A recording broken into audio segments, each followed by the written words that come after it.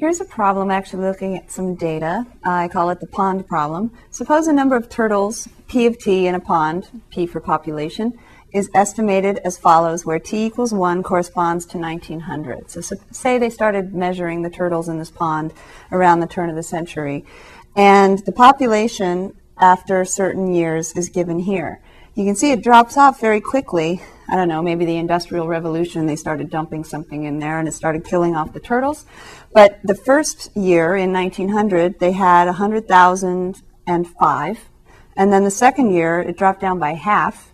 And then the third year, down by a third. And the fourth year, down by a quarter. So the fifth year, down by a fifth. So you might see a pattern here. Now, obviously, this is a contrived problem. I apologize for not using real numbers, but when I do, it takes a lot longer to do the problem. So we have a problem where we start with an initial population of about 100,000. And then the first year, it's divided in half. And the second year, it's divided by 3. And the third year, it's divided by 4. So can you see that we're actually taking our initial population and dividing by t, the number of years? And so this pretty much looks like the data follows this pattern. And if you don't believe me, what you can do is you can call upon what you learned in section 1.8 with the regression problems. And instead of doing linear regression, because this is clearly not a linear function, is it? The change is actually getting smaller per year, right? Here it goes down by 50,000, then it only goes down by 17,000, and then it's down by about a little over 8,000. So the change in y is not constant for a constant change in t. So we can see it's not linear, and it actually looks to me like something like this. Another way to write this is 100,000 times t to the negative 1. And 100,000 times t to the negative 1 can be found, this kind of function. Sorry, let me put in the p of t. This kind of function can be found using power regression. Now, you're not going to find this on the final, so I know some of you might turn off this video right now. But power regression, you don't have to do on the final, but it's very interesting. If you enter these 5 sets of data, and then you go to, in Data Matrix Editor, right, you go to Apps, Data Matrix Editor, enter the data, and then if you go to Calculate Power Regression on C1 and C2, your 2 columns, I got, when I entered this data,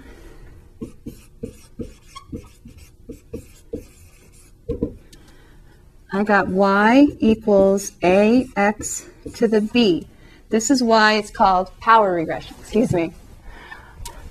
Power regression is called that because x is to the power b. And then we have an initial value, a, right here. So when it does the power regression, it tells me y equals ax to the b. Oops, I lost it. And a equals 99984.93 and so on. And b equals negative 0.9934, it's 376. So if you look at this, this is almost 100,000, isn't it? So p of t, y, is approximately equal to 100,000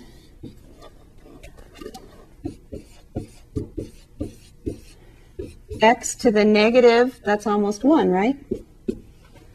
And so you get 100,000 over x. So that's, oh, sorry, not x, t. P of t, 100,000 over t.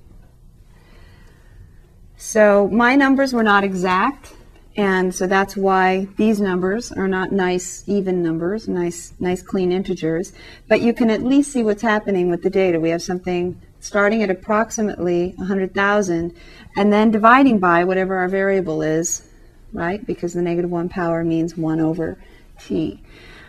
Looking at this, what do you think is going to happen over time to the turtles in this pond?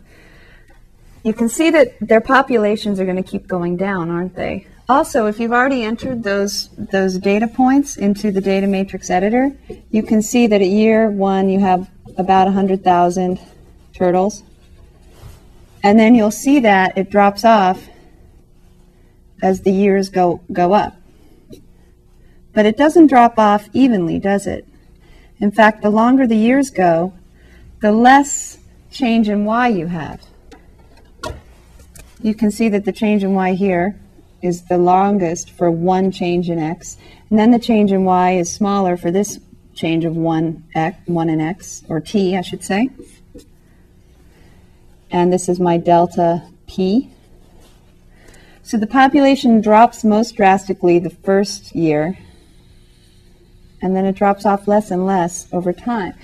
Now the question is, does this graph level off somewhere, or does it level off at the t-axis, or does it not ever level off and keep going down? If you think about real life, are you ever going to have negative turtles, a negative amount of turtles? So the least you're going to have is 0 turtles, right, if they all die. And so the smallest you can go is down to 0. Now the question is it going to go down to 0 eventually, or is it going to level off? And that's what we call long run or end behavior of a function. What happens to the function as your inputs get larger and larger and larger? For this example, what happens to the function as t goes on to infinity?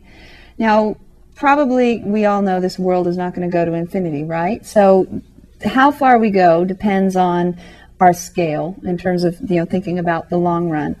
The other thing is you have to be very careful about using a certain number of data points to make a speculation about very far into the future. If you recall from section 1.8, when we talked about regression, your values only represent the situation for future values close to where you are right now. And even then, we can't guarantee that something's going to happen tomorrow, right? We can't guarantee that they're going to want to put in a housing complex where this pond is tomorrow. And then they're going to either need to move all the turtles, or those turtles are going to disappear. So you can't take real life and fit it exactly with the formula. But for values near these times, like 1906 and beyond, we could maybe use this model of 100,000 over t to take a guess as to what the population of the turtles is in the future, because it does seem to be following this pattern. Now, what's most likely to occur is unless they keep adding, say, pesticides or something like that to keep bringing down this population, odds are it's probably going to level off. That happens a lot in the natural world. Things will level off, or they'll level off this way. This is called a logistics function. You don't need to know that, but you see it a lot in business. This point right here is called the point of diminishing returns. Many of you have probably seen that. It's also seen a lot in disease models where you have something introduced into the population and the number of cases increases rapidly in here, and then gradually the number of cases will often drop off. And so what the graph is doing out here is what we call the long run or end behavior of the function. And now I'd like to show you how the formula of a particular function can relate to the long run behavior. Now this particular function, 100,000 over t, if the turtle population really follows this model, and that's a big if it really follows this model, then eventually over time, the more years we have passing, the smaller this population is going to get, isn't it? And as t goes to infinity, as t gets incredibly large, like talking hundreds, thousands of years, this 100,000 is going to dwindle down to virtually nothing.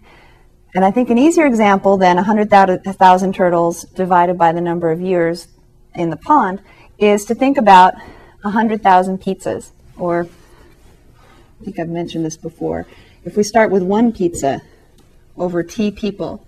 If you have just a few people, they have relatively large slices of pizza, right? But the more people you have trying to share one pizza, the smaller the slices get. And as t goes to infinity, the overall size of the piece goes to 0. So we say the limit as t goes to infinity of 1 over t is 0. Now we're not saying that 1 over t is ever going to equal 0, because there's always going to be a tiny little piece. It's eventually the size of a very, very, very, very, very tiny crumb. But you can always measure that pizza. There's always a little bit left, right? There's a little bit of a piece for each person.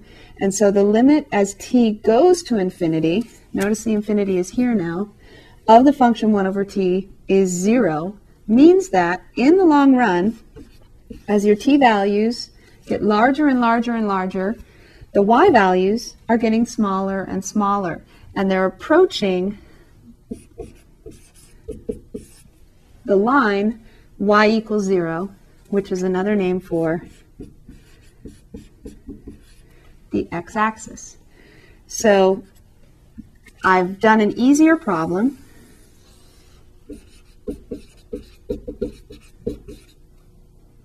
And you've all seen this actually in section 1.7. The limit as x goes to infinity of 1 over x is 0. You just didn't see the limit. You just looked at something called the horizontal asymptote. The horizontal asymptote is the x-axis for this function 1 over x, or I should say t-axis, right? I'm so used to using x, and that's very lazy of me. The t-axis is where the graph is going as t goes to infinity. And so we've seen that graph. Now, this particular function, also 1 over t, could exist for negative values of t.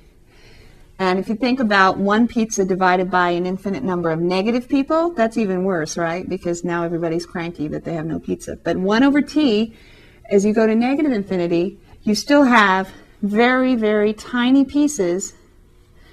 The closer t gets to negative infinity, this concept of negative infinity.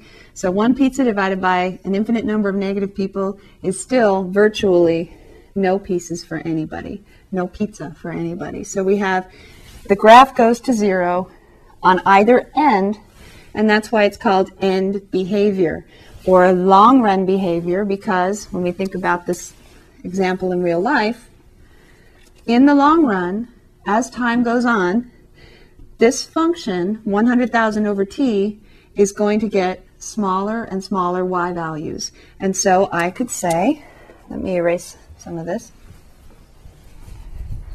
Let me erase how we got it.